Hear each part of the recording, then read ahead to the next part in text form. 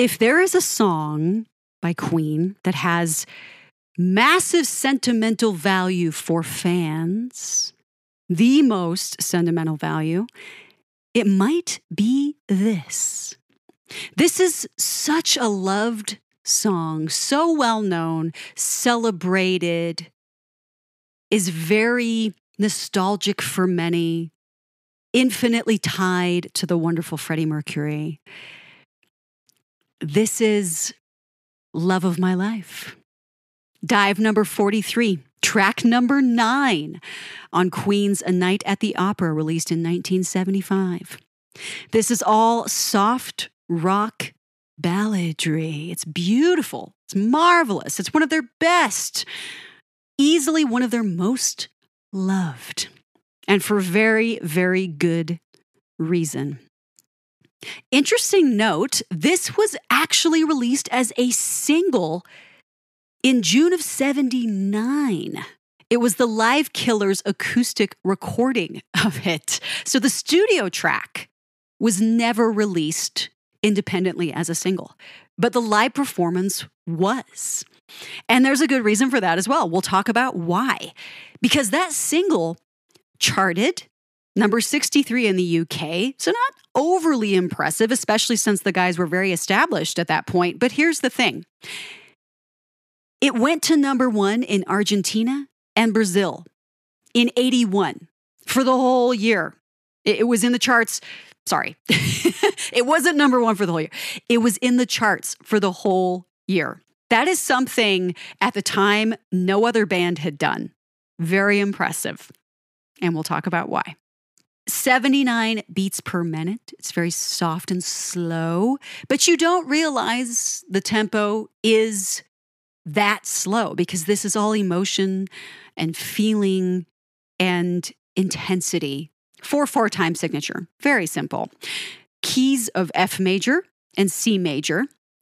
And the live version is in D major. Another interesting little shift. This is a tender and affecting song professing a need for true love's return and its affections, desires, and trust, despite the darkness along the way. It's most often said this song is for Freddie's dear Mary Austin, who he met in 70 and had a very long relationship with for many years. They were so close that even after they broke their relationship off, they remained very close friends, partners, companions. And Freddie's had such affection for her. He left most of his estate to her, and she maintains it to this day. It's a very touching story. And this is indeed the sentiment portrayed in the film Bohemian Rhapsody, that this song is for Mary. If this is true, then portions of the song, or maybe perhaps all of it, might be from her perspective. I've often wondered that, as many fans have. But here's the thing. Apparently, Freddie remarked to Circus Magazine in the 70s at some point that Love of My Life was about no one. I've looked at archives. I cannot find any particular Circus Magazine interview where Freddie said that. But I suppose it's possible. But in another interesting twist, Queen's manager John Reid said this was actually about a man named David Minns, who Freddie had an affair with during the mid-70s while he was still seeing Mary. Honestly, I'm most inclined to believe the writer himself. I'm most inclined to believe Freddie's words, that this was about no one. Maybe that's not true. Maybe it is about this man, David Minns. Maybe it is about Mary. But this changes my feeling around the song, because for a long time, I did indeed believe this was about Mary. And like I said, that might be true, but it kind of realizes in full emotion that there was this massive, important role that Mary played in Freddie's life, if that were the case. So there's an incredible sense of longing and the romance here And the need here and the trust here is very apparent. So it's a touching song when you think of it like that. But to know that this may have either been about no one or someone else entirely kind of puts a different spin on it. It's still a great song. It's still a fantastic song. It's glorious. It's lovely. It's gorgeous. But yeah, my feelings around it are a little bit different now. It feels more ambiguous. It feels more open-ended somehow, if it's not really this personal expression to someone in particular. It just feels different. It makes it wider in a way, but it also feels less special. And that's kind of a bummer. But again, it does not change how absolutely brilliant this song is and the way it's crafted in its romantic expression. One of Freddie's gorgeous piano and vocal-driven ballads, sprinkled with bright harp, yes, and a light support of bass and cymbals from John and Roger, respectively. I want to note Brian's classically influenced guitar work, and his string-like approach of playing is absolutely commendable. Freddie's piano has almost never been more gorgeous. That perfectly performed classical solo in the bridge is breathtaking in its expression and precision. Somehow, to me, this echoes Freddie's earliest pieces, like My Fairy King and Nevermore. It's beautiful, dreamy, but more refined and composed. It lacks a conventional song structure, but it shifts effortlessly from phrase to phrase with rubato phrasing, especially on the piano. This means that the tempo is very flexible. There almost isn't one in these moments because it moves with the music. Together with the deep and dramatic vocals and those crescendos, the sentimental emotion and honesty tug at your heartstrings. Freddie alone provides all lead and harmony vocals to devastating effect. His performance is immaculate. His overdubbed vocals so perfectly timed and executed. You almost believe he is a man who can simultaneously provide every harmony of every chord. In a stark contrast to Freddie's earlier vocal performances, like Death on Two Legs or Seaside Rendezvous, both on this album, this is all tender, almost shy or hesitant, hurt, desperate, and yes, beautiful. Lovely. There's a pleading here, though. It's interesting. This song balances so well. Again, that shyness. There's a very subtle hesitancy because it's a little quiet in some moments. But there's this honesty as well, putting it all out there and being so open and expressive. I love the sentiment here.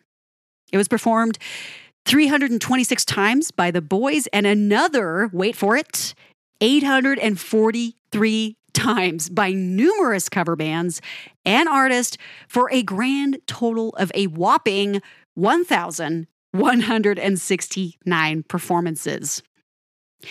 It's interesting, though, it didn't appear on a set list for Queen until 1977 and was played on every tour through 1986. And for live performances, Brian rearranged this song for 12-string guitar and lowered the key by a minor third. So he did this to make it just a little bit easier to perform live for he and Freddie. Love of My Life is, of course, a very special live number for Queen, and one I doubt they realized would become so important to the fans. More than any other Queen song, fans sing this in its entirety, word for word, even if English isn't their first language. It's performed simply with Brian on guitar and Freddie singing and conducting the audience. This was a brief moment of beauty and sadness among the heavy rock numbers, and somehow even more intimate than the studio version. It's a beautiful duet, as Freddie often called it, between the audience and the band they loved. And the crowd always loved it, and they still do, from city to city, country to country. And since Freddie's death in 91, Brian often performs the live vocals on the song, and it becomes a touching tribute to Freddie as well. Crowds often sing a huge part of the song with an intensely moved Brian playing guitar.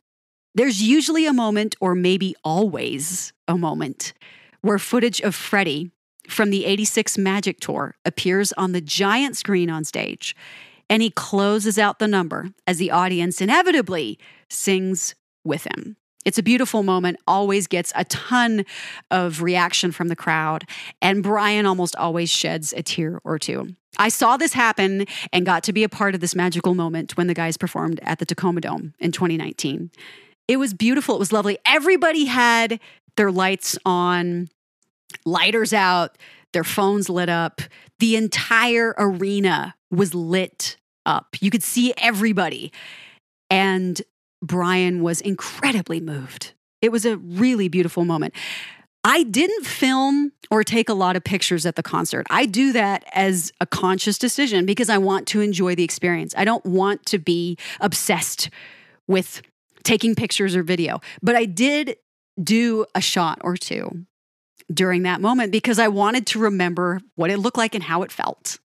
But even watching it now, when I think back to it, there was nothing like being there. Those moments like that, when it's so intimate with so many people, it's magic. And not every band can do that with a song.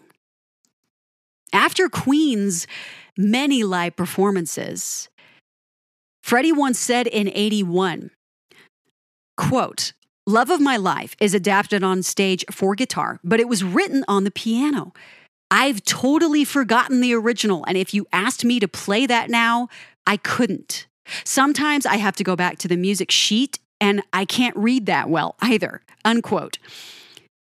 That is amazing to me, that Freddie sat down and recorded what he did on this piano for the song in the studio. And because the guys never played it live like that, there was no way he could do it if you asked him to. What a one-off amazing performance to get from him. And how precious is it that we have it on this song? It's really fantastic. Brian has commented on how magical this song was and still is live, that it was the real moment the band knew just how connected the fans were to their performances. We Will Rock You was another one of those moments, but I think the fact that any crowd from any country, South America included, could sing out this entire thing with perfect diction and pronunciation, that's a big deal. That's investment. That's love for a song, for a band. Awesome. Brian played the harp painstakingly, recording chords one by one, and essentially copying and pasting them, if you will, or splicing them together on the tape to create the seamless effect of the classically perfectly played harp. This is just another reason I gave A Night at the Opera to Brian. He is the one that steals my attention the most, especially when you consider the previous track, the Prophet Song. What Brian is doing on this album is phenomenal. Another fact I found particularly interesting about Love of My Life, the band Extreme, do you guys remember? More Than Words. They covered this song, as well as countless other bands covering this song. I just find it kind of cool that the band that did the song that so many other people have covered, More Than Words, has covered this song, because it kind of perfectly makes sense when you think about the way the vocals move in this number. Oh, and I want to talk about that more in a little bit here. I have nothing bad to say about this. Nobody's said anything bad about this. Nobody. Critics, fans. I have not seen one bad sentiment about Love of My Life. People love this song. And how could you not? If you don't feel something when you hear this, I don't think you have a pulse. It's just that affecting. Freddie is that good with his vocals. This is all about Freddie's performance here. It's all about his voice and the way he pushes and pulls on it, restrains, and it's aching. This is gorgeous, this song. Journalist Leslie Ann Jones once wrote, "One special song stole the show, Love of My Life. The fans knew the song by heart. Their English was word perfect. The throng was suddenly transformed into a sea of swaying flames as thousands pulled their lighters out." What a great write-up. That's exactly what I experienced in a different, more modern way, but I experienced the same reaction from the crowd. Fans generally adore this song, and they cite it as one of their favorite Queen live moments and their favorite Freddie ballad, if not their favorite Queen ballad, period. It's delicate, a completely magical transition from the previous track's acoustic guitar outro from the Prophet song, aching, bleeding in its beauty. Yes, I'm getting intense here. The piano, this piano, is Freddie's most gorgeous and heartfelt we've heard yet. Beautiful classically inspired chords accented with Brian and his lovely guitar and just a bit of bass from John.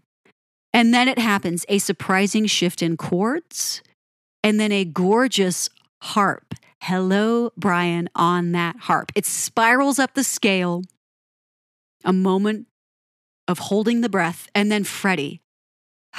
Such heart, an ache, a longing. There's such control in his falsetto here. Beautifully performed and tender. Like some other softer songs before it, Freddie displays a restraint and an honesty that's genuine. As we get into the second verse, John appears dancing delicately around Freddie's piano and vocals. It's lovely, that bass, not ever overdone, not ever overshadowing the rest. Freddie's harmony vocals are just divine, almost unbelievable in their synchronicity. The end of that phrase, the one that goes, "You don't know what it means to me." Oh, it's so good. Goosebumps. Yes, we have a lovely classical interlude. Reminds me of Amadeus. Yes. A piano trill, John on his bass, an ideal support, and almost very nearly a brief solo for him. Brian appears in a surprising way on his guitar, almost like a cello or some other stringed instrument arrangement, a brilliant effect. This bridge is lovely and assuring. There are moments as Freddie sings that lead, it reminds me of Paul McCartney, actually, and I've never noticed that before. There's a purity in his words, an innocence. I still love you. Oh, this next phrase with Brian on that guitar, transcending until Freddie takes over with that absolutely incredible classical run into a crescendo so intense and filled with a sudden, though brief, crash of cymbals. Freddie's oohs blanket the soundscape until we have a final phrase. Bring it back home to me because you don't know. Harp again, that touch of cello through a guitar again, and a resolution of classic chords that's wrapped up in a soaring outro of harp that tugs at your heart. Yes. As a partner piece with the track before it, with the Prophet song, these two songs together make for one of the more magical and impressive sections of a rock album ever. Ever. I'm not the only one to think that. That is a very common comment from many, from classical artists and rock artists alike. People love the transition between the Prophet song and Love of My Life. They almost belong together. It's like We Will Rock You and We Are the Champions. If you were going to play the Prophet song on the radio, you would have to play Love of My Life, or vice versa. If you were going to play Love of My Life, it should be required that the Prophet song also comes with it. A glorious number, this song, a loved one, a nostalgic one, and again, always brings to mind the lovely Freddie. and his confident expression with his tenderness. I love it. It is so much like Nevermore and Moments of My Fairy King. I hear so many echoes of those songs in here. It's stunning. Go listen to Love of My Life. Check out the Rock Montreal version from 81. Go check out any live version. Just enjoy it. There are probably better ones than others. I can't think of one of the best ones I've heard when it comes to audience participation. There are probably many of those as well. But go check out and take in Love of My Life. It's going to get to you. It's going to make you feel something. It's lovely. And I will be back again next time with a number that is so innovative. It's going to be something we talk about once and never again. But that is Queen for you, especially this era of Queen in the mid-70s. I will be back again. Keep yourselves alive. Stay cool. Stay happy. Stay healthy. Keep hoping for the best. I'll be back next time. Hang in there, guys.